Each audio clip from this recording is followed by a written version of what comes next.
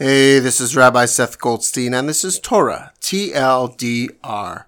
The famous destruction of Sodom and Gomorrah takes place in this week's portion of Vayera, in which God decides to destroy these two sinful cities. What the sin was is up for debate.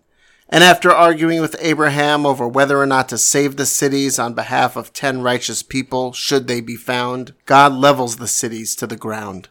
God has some consideration for Abraham, however, in that his nephew Lot and his family are living in Sodom. Angels are dispatched to get them out of there and tell Lot what is about to happen. Lot tells his family, and his sons-in-laws don't believe him. They think he's kidding.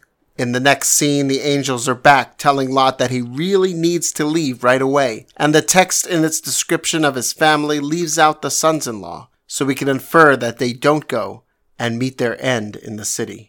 Sad, of course, but they didn't listen.